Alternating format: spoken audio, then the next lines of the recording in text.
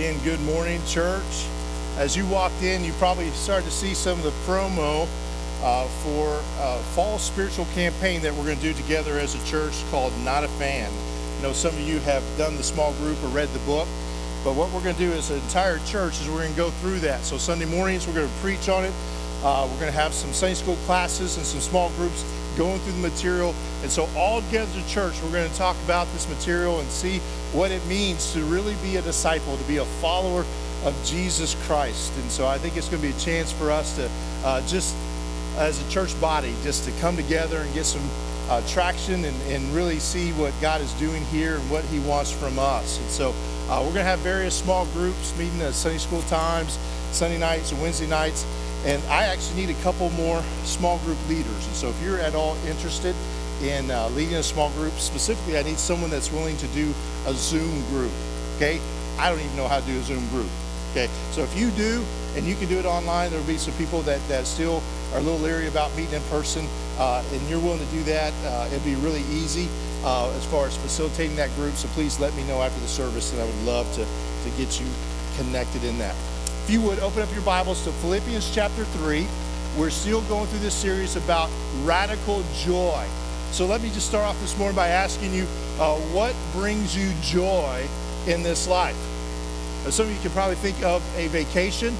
Maybe the joy is going to a Disney World or sitting out on a beach somewhere and just relaxing and not having any responsibilities. For some of you, you get joy through work. You enjoy what you do in your work and enjoy the office. For others, maybe there's work at home and working around the house that brings you joy. For some, it's probably hobbies. You think of joy, you think, I'd rather be golfing or fishing. I'd be out gardening. Maybe you enjoy baking apple pies. Let me tell you, if that's you, see me after the service because I enjoy eating apple pies. And I feel that we could be best friends. So see me afterwards.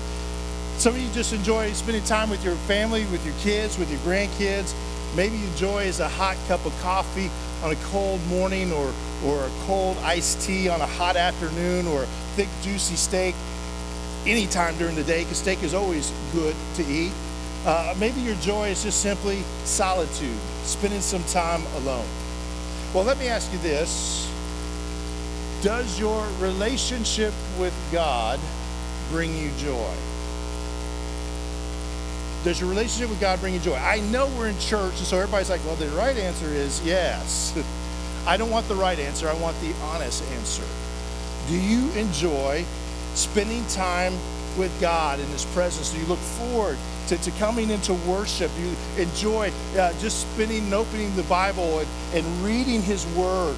Or taking time in prayer and just being with him. Now, for some of you, there's probably an emphatic yes. I enjoy that. I crave my alone time with God or time in worship with his church. Some of you like, sometimes, depending on the service. Some of us are like, not really. There may be some of us that actually say no. That when we come into the presence of God, we feel a greater sense of burden, a greater sense of frustration. There's guilt and shame you feel because you don't feel like you're living up to the perceived expectations that you think God has on you. You see, attending church, serving ministry, giving, devotions, there are all kinds of never-ending to-do lists when it comes to religion. And sometimes we get more frustrated trying to do the right thing and trying to be who we think God wants us to be instead of just simply enjoying God. And for some of us, we've been talking about joy stealers. For some of us, we see God as a joy stealer. That God wants more from us than what we can give. At least that's what we think. And I want to tell you that if you have that misconception, that is a lie straight from the pits of hell.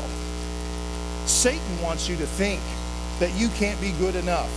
Satan wants you to think that God's standards are too high, that he's too demanding and unreasonable for you ever to live up to that standard. That's exactly what Satan wants, because he wants you to wear yourself out trying to do religious things in order to please God. So let me dispel this notion right off the bat. God loves you for who you are. And right now, in this moment, this is true from this moment on, God cannot love you any more than he does in this moment. God cannot love you any less than what he does in this very moment. There's nothing that you can do, say, now or beyond, that will change the way God loves you. And I hope that refreshes your heart. I hope you find some freedom in that truth that God loves us. Now, we talk about righteousness, and that's what today's topic is, radical righteousness. And there is a standard of righteousness. That standard is God. He's holy. He alone is perfect. He is the standard of righteousness. And we understand, and hopefully I can take some guilt off your shoulders, you will never be righteous on your own. In fact, Scripture says, no one is righteous, no, not one. There's none of us that can do enough good deeds to somehow rise up to the holiness level of God Almighty. He is pure, he is holy. That is who he is. The Bible reminds us of that we fall short of that glory. The good news is, while we can never live up to it, that's why Jesus Christ came. That's the whole gospel message, right? That he came, he lived that holy life that we couldn't live, that he died on the cross and took our sins upon himself, and now we are free and forgiven, and that's why we're saved by grace. The problem is as Christians, we know that that's the gospel. We preach it, and we teach it, we share it, but somehow that still hasn't invaded our hearts. Christians over and over again still try to live up a certain standard of righteousness. And they equate righteousness for what we do for God. And I'm here to tell you that righteousness is the relationship we have with God. That's where righteousness comes from. Having a personal relationship with God. Here in chapter 3 of Philippians, Paul warns the church to guard against false teachers. See, even back in the first century, Christians struggled with this idea of trying to be good enough. And particularly, one of the problems they were having is that Gentiles would come to know Christ and be converted into him. And then there'd be some Jewish Christians that would come along and they would try to teach the Gentiles that, no, it's not enough to just simply know Jesus. You have to do more. And basically what they wanted to do was kind of convert to Judaism and have them be circumcised and follow some aspects of the Old Testament law. They said, if you do that, then you can be part of God's people. And that's the situation that Paul's trying to deal with here. And he even calls out some of these teachers that are spreading these lies there in the church of Philippi. Look at verse 1. He says, finally, brothers, rejoice in the Lord. And there's that joy, that point of being joyful in God. It is no trouble for me to write the same things to you again. It is a safeguard for you. Watch out for those dogs, those men who do evil, those mutilators of the flesh. Now, this is some strong language used by the Apostle Paul here. When he refers to these false teachers, he basically just calls them dogs. And when he says dogs, he doesn't mean these cute little puppies. This word is translated to mean mutts or scoundrels. These are a pack of wild dogs that are flea infested and got mange, and they're going through garbage, and you see this kind of pack of dogs on the street, you avoid them at all costs. That's what Paul's saying about these false teachers that have come in. And apparently this isn't the first time, because Paul even says, it doesn't trouble me to write this to you again. Paul's had to address this issue multiple times within the church, because there's always that tendency to go back to what we do for God and somehow earning our salvation. Of course, they are specific about circumcision being a requirement. Understand that circumcision was a sign of the covenant that God made to Abraham and then to Israel as a nation.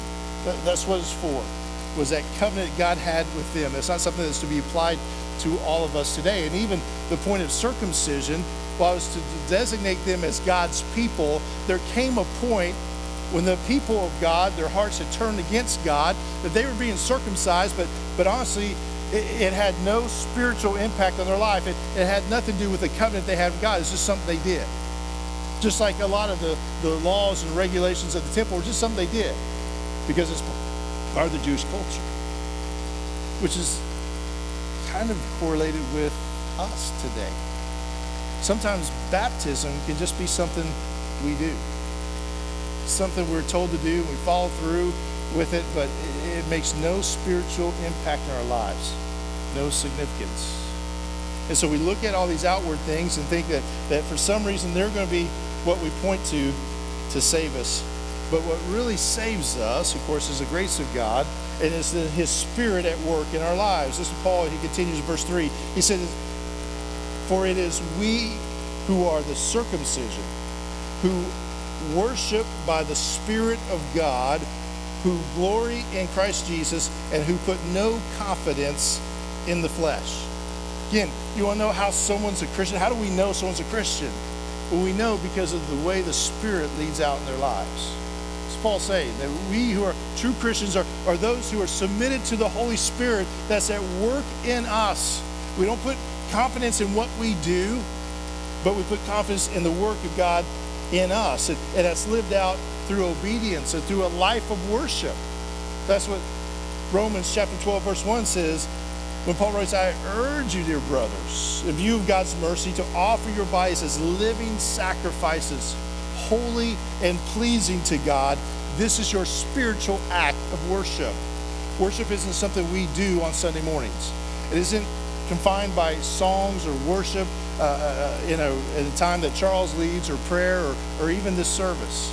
Worship is going out in our lives and saying, "God, I want your Spirit to lead me in all things."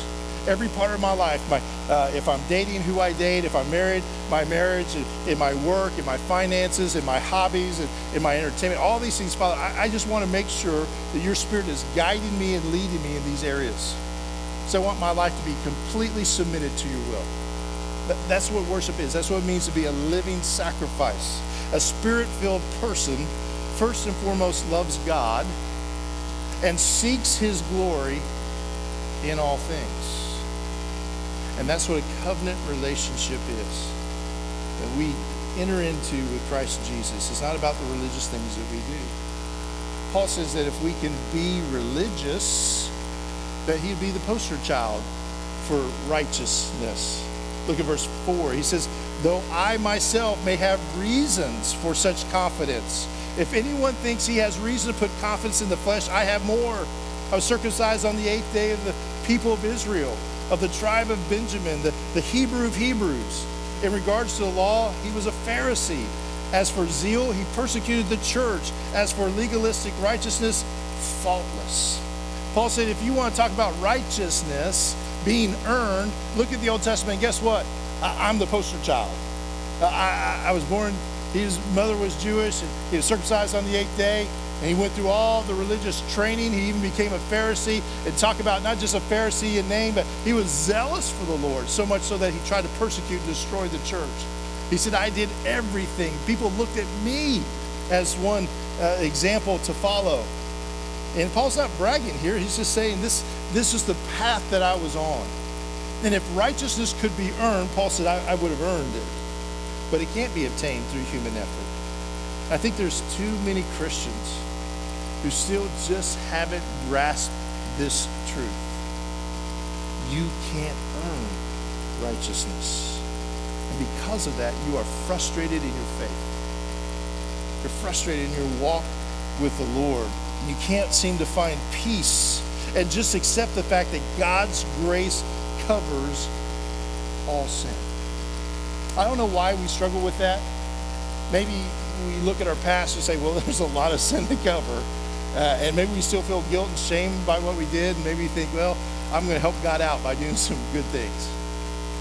Maybe it's just a matter of feeling in control. Maybe we don't like the fact that we're just simply recipients of salvation and we kind of want to earn our own way. No free lunches here. I'm going to do the right thing. Maybe it's just an attitude that we're just scared and we just want to make sure. We don't trust the gospel enough that we just want to make sure. And so many Christians that go around and we got this kind of this spiritual scorecard of all the things that we do. We can mark off, went to church today, check. Was baptized, check. In a study, a small group, a Bible study class, check. Served in the church today, check. Was a junior high sponsor, check, check. You get actually a gold star if you work with junior high kids, okay? That's extra bonus. You know, I tithe today, check. Or cash or credit, we'll take whatever. But we sit there and we have this imaginary card, we check everything off, and I think the idea is that when we get before God, when it's time for judgment, that we hand him our scorecard, and we just sit back and we wait, and we let him do the math. And hopefully, we've got enough checks and gold stars that he's going to let us into heaven. You realize that's nowhere in Scripture. That's just not something that God has ever put out for us. It's just something that we made up for ourselves. See, we can't earn our way into heaven. And that includes even the things that we do in the name of Jesus Christ. In fact, one of the most frightful scriptures, I think, of all of the New Testament is found in Matthew chapter 7. This is Jesus talking. He says, "Not everyone who says to me, 'Lord, Lord,' will enter the kingdom of heaven, but only he who does the will of my Father who is in heaven. Many will say to me on that day, 'Lord, Lord, did we not prophesy in your name, and in your name drive out demons and perform many miracles?' Then I will tell them plainly, 'I never knew you. Get away from me, you evildoer.'" That's powerful. If I saw someone driving out demons or performing miracles, I would just assume that they're more spiritual than I am because I've not done those things. Jesus said there's going to be people that do great things in my name, and it won't matter, and they won't be in my kingdom. And what was his point? He says, "I never" what? "Knew you." Say, "knew you." You know somebody. I'm not talking about know of somebody. We're talking about really know somebody. We're talking about this relationship is what God wants from us. Just before he says these words, Jesus is talking about a tree. He said a good tree or a healthy tree produces healthy fruit, but a bad tree produces bad fruit. He's talking about the fruits of our lives. How do we know we're in Christ Jesus? By the fruit of our lives, the spiritual fruit, the characteristics of God that are being developed and that grow in our lives as we continue to grow in our relationship with him. The only way we can develop this fruit is to know Jesus, to allow him to invade our life, to put it before him and allow him to work. See, it's not just wrong theologically to think we can earn our way into heaven, but it's just frustrating practically. Because the question is, how do we do enough? I mean, what's the standard of enough? To say going to church is a way to go to heaven. So how often do we need to go to church? Do we go to church once a month, twice a month? Does it have to be 4 times a month?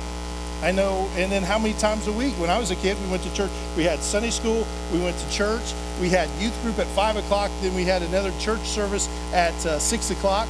So we were in church 4 times that Sunday. And then, of course, I had Wednesday night Bible study or church there. And then any other youth group activity. We had VBS back in the day. It was 2 weeks long. I'll tell you, when I was a kid, I hated VBS. I'm not keen on it as an adult, but I hated it as a kid.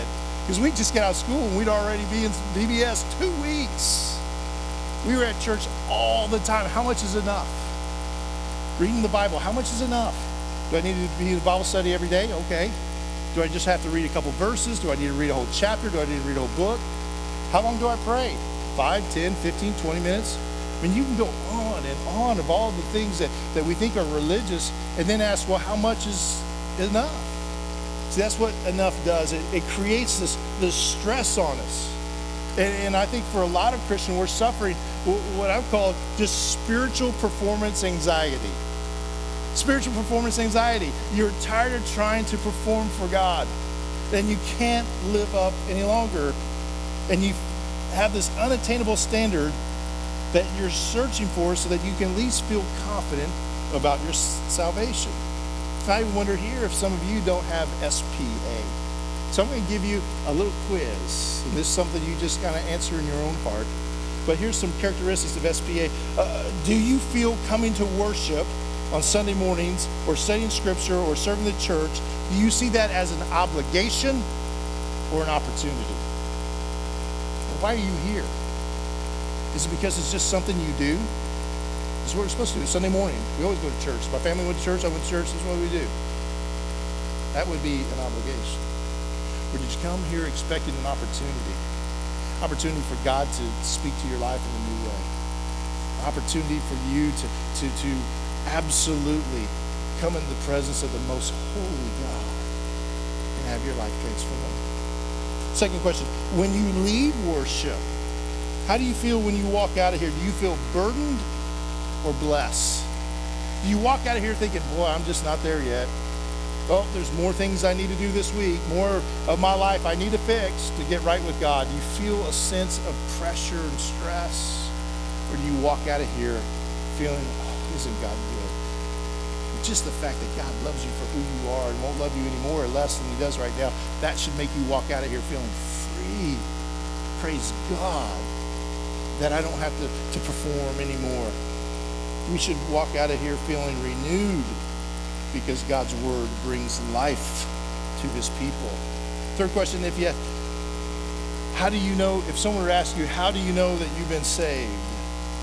If your immediate response is to point to something that you've done, you say, well, I know I'm saved because this one time when I was at Falls Creek or at some camp, I made a commitment that night. Or I can point to the day that I was baptized. That's how I know I'm saved. If you point to something that you did, you probably got SPA. But if you point to something that God has done, I hope that every Christian doesn't point to a baptistry, but they point to a cross. How do I know I'm saved? Jesus died for me. That's how I know. He died for me, and I have faith in that, and I've surrendered to that. And that's all he asks of me, is to surrender and to follow him. It's about what he has done. And last question, if your faith makes you feel frustrated, then you got SPA. But if your faith makes you feel fulfilled, then you're living the life God wants you. You have the relationship that he desires. Scripture's pretty plain that Satan is the one that steals, kills, and destroys. So if you feel burdened, if you feel pressured, if you feel overwhelmed, that's not coming from God, because Jesus said, I have come that you may have what? Life. Not just have life, but have it abundantly or overflowing. God wants you to enjoy life. He wants you to be filled with joy and with peace. And when it comes to salvation, assurance that you are secure in him. God doesn't want you to worry. Satan wants you to worry. Satan wants you to doubt. He wants you to question. He wants you to work harder. That's not what God does.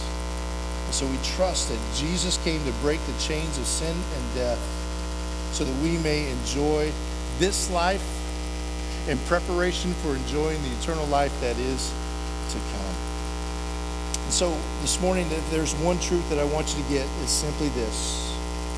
Radical righteousness is a result of a radical relationship, not radical religion.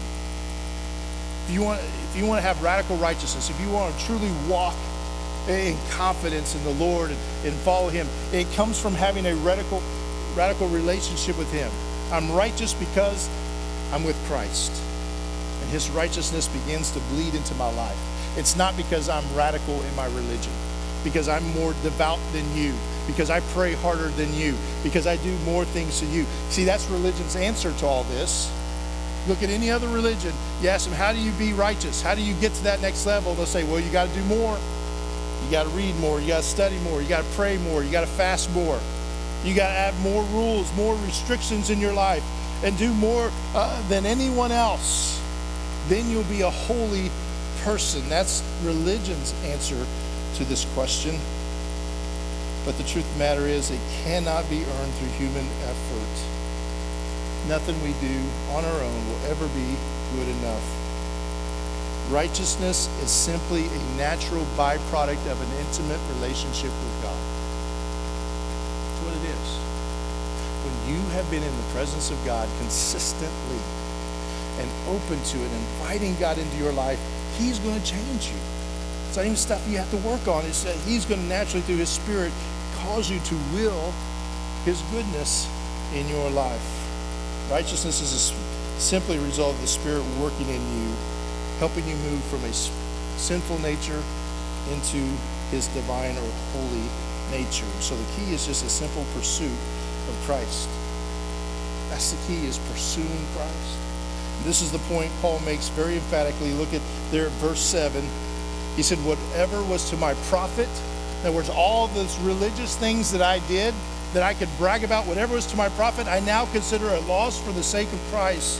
What is more, I consider everything a loss compared to the surpassing greatness of knowing Christ Jesus my Lord, for whose sake I have lost all things. I consider them rubbish, that I may gain Christ and be found in him, not having a righteousness of my own, but that comes from the law, but that which is through faith in Christ, the righteousness that comes from God and is by faith. I want to know Christ and the power of his resurrection and the fellowship of sharing in his sufferings, becoming like him in his death, and so somehow to obtain the resurrection from the dead. Paul says, I look back at my life, I look back at all these good things that I did, and how everyone admired me for being the perfect Jew, or the perfect, what we thought the godly man. And he said, you know what? I realized all those things were a waste of my time, because they were keeping me from really knowing God. They set me down a path that led me away from where I wanted to go. Paul says, I was zealous in studying the law, keeping the law, enforcing the law. I did everything the world said, and realized this whole time I was missing out on what God really wanted for me. And now I got it. I got it. It's about knowing Christ. Knowing him. That's all that matters. And anything else, everything else is garbage compared to knowing Christ. It's about being personal and intimate with him. That word knowing is more than just knowing somebody. I can say I know who Patrick Mahomes is. I know who he is. I know what team he plays for, all those things. I don't know him. I can't call him up, and I couldn't tell you anything personal about him.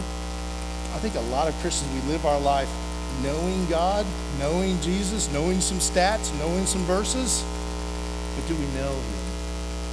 Who he is, his heart for us? Because if we did, this idea of earning our salvation would never ever enter our minds. But that's the pursuit that we are called to have, is to look at all these other things and realize they distract us and they hold us back from being who Christ really wants us to be. We need to know Jesus and open our lives to him. That means, like any other relationship, we have to invest time, attention, just to be with him, to hear him, to open our hearts to him and allow him to open himself to us. Paul gives 4 very specific ways in which we discover joy. The first one is knowing Christ. He says, I consider everything a loss compared to the surpassing greatness of knowing Christ. Experiencing the Almighty. There's nothing greater than that. He says the second thing is being found in him. I consider them rubbish, that I may gain Christ and be found in him. There's joy in knowing that you belong to Christ. And knowing that when you're in his hand, nothing can snatch you out of his hand. There's joy in having your identity in him and the promises that we gain from that. Third thing he says, we share in his suffering. He says, I want to know Christ and the power of his resurrection and the fellowship of sharing in his sufferings. Did you know there's joy in suffering? You know, in America, we're adverse to suffering. We hate it. I mean, any little inconvenience, we're done. We came in here today and the air conditioning was out. People will be like, I'm out of here. Call me when the air conditioning comes back. And it's Oklahoma. It's hot. I get it. But we don't want to suffer at all. But Paul says, when you're tied to Christ Jesus, even suffering for him is worthwhile. And I think that's true of a lot of relationships. That when there's someone you love, that even connected to them in the worst times is still better than not having that connection at all. And then the last thing he says is just the resurrection. Becoming like him in his death. And so somehow to obtain the resurrection from the dead. The joy comes from the assurance that we have that this life is not the end of our lives. there's a greater promise and a greater kingdom waiting for us. There's knowing, there's belonging, there's suffering. This all describes a very personal relationship, and that's exactly what Christ wants from us. He wants us to just to know him and to love him. You know, throughout the years, I've done a lot of marital counseling, and each couple has different problems, but I can tell you that just in a generic sense, oftentimes a couple will come in and they'll talk about straining the relationship, and the wife will begin to talk and says, he's just not around anymore. He's always at work. He's always out of the house. And it's really frustrating. Now, I don't even think he loves me more because he never wants to be here. Inevitably, the husband will say, that's not true. That's not true. I work so hard because I do love you. I work hard because I try to provide this nice house and to give you clothes and to take care of the kids and provide for this family. This is all proof of my love.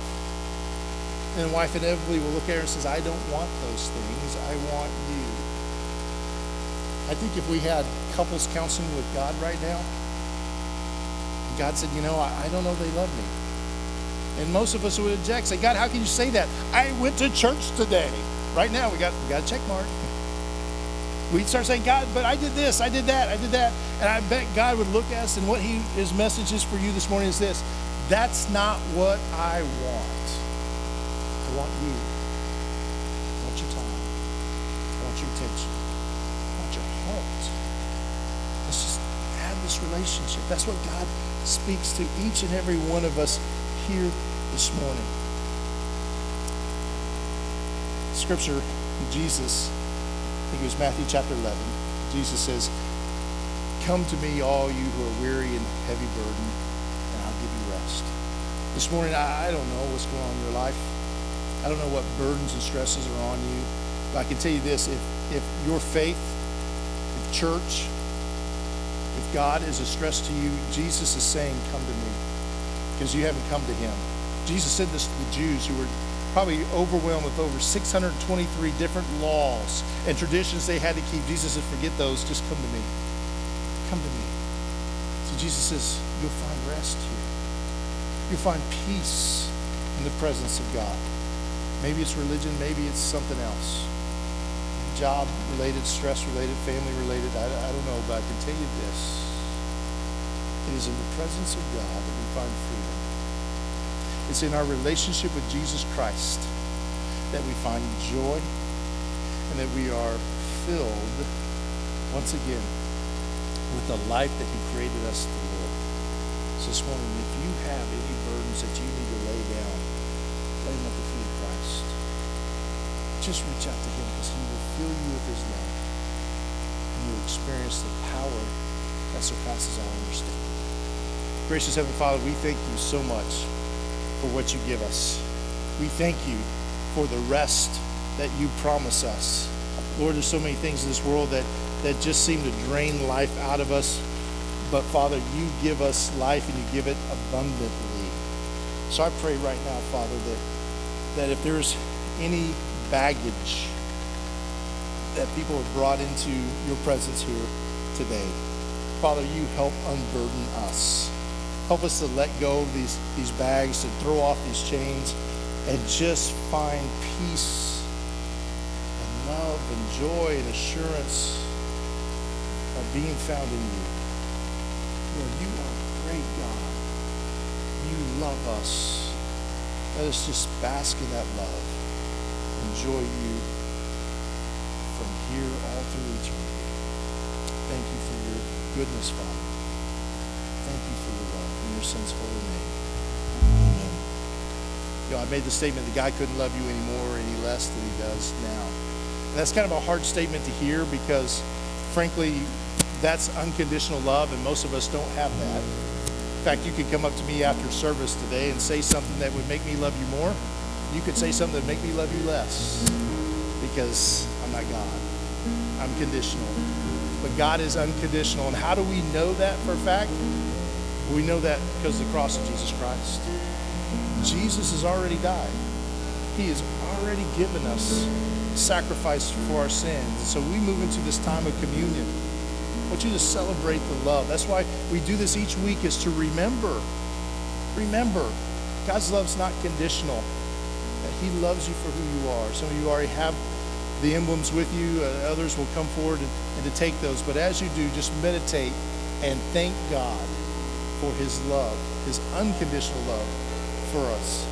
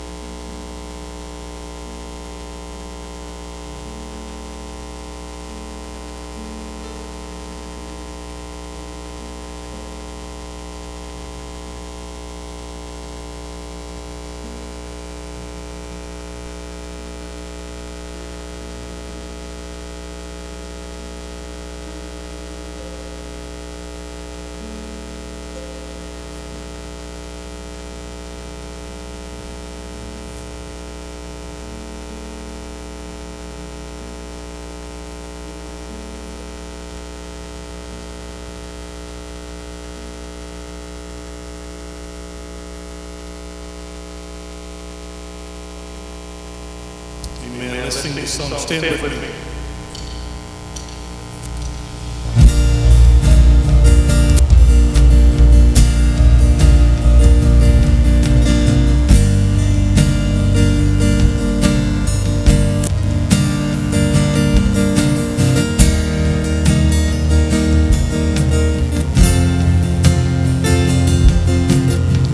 My hope is built on nothing less than Jesus' blood and righteousness.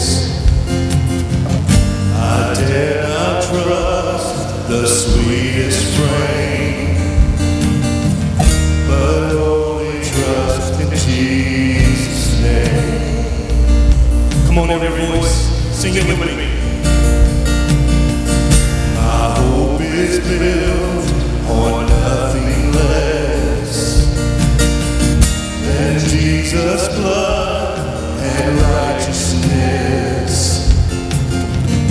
I dare not trust the sweetest frame, but only trust in Jesus' name. Christ alone, cornerstone, weak made strong in the Savior's love. Through the storm, He is Lord, Lord of all.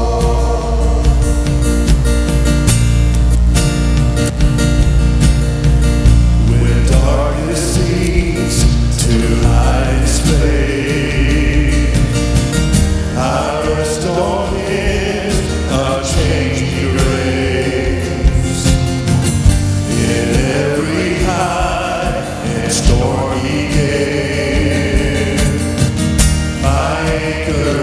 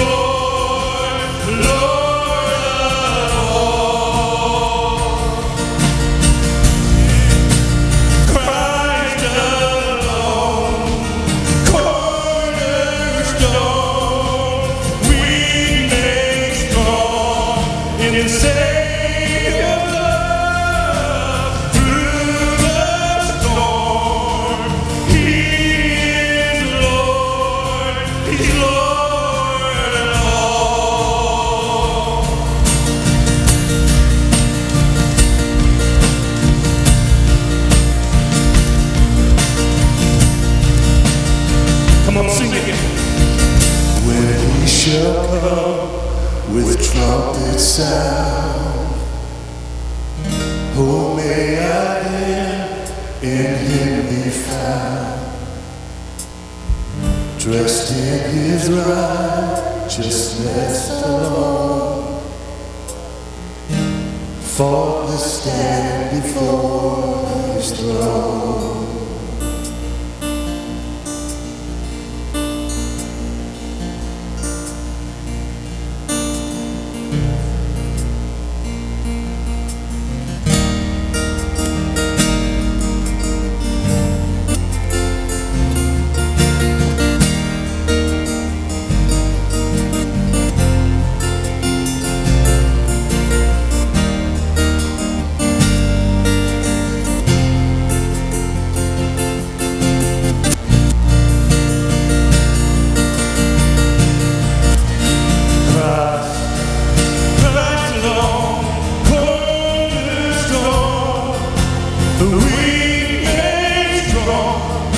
The Savior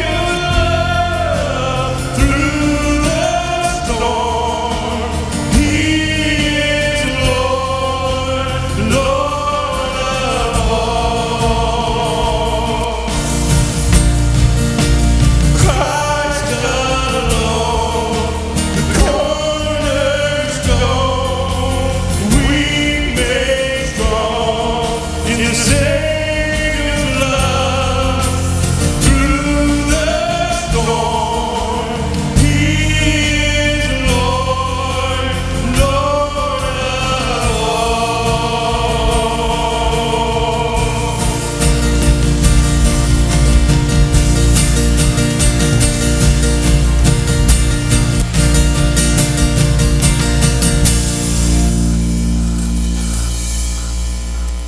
It all, Christ alone. He's the cornerstone, and we'll trust him with our lives, and he will bless us.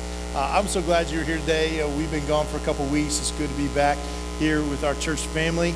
And I tell you, I love Sundays and gathering together, worshiping God, but any Sunday where there's a baptism, it's just a great Sunday. And so let's just do one every week, okay? If there's anybody here that doesn't know Christ, that's what we're about. Baptism is what we're about. Not just the baptism, but discipleship after that. But we're here to see lives transformed. And so this morning, if you've not made that kind of decision, you don't know what I'm talking about when I talk about a relationship, a true relationship with Jesus Christ, see me afterwards. And I would love to just talk with you and see what God has planned for your life. But for the rest of us, we know people, family, friends, neighbors who don't know Christ yet. We need to be praying for them and inviting them next week that they may hear how much God loves them. So do that this week. Find somebody that you can invite and bring back with you next week. But glad you're here, but just have a wonderful and a safe week. Thank you.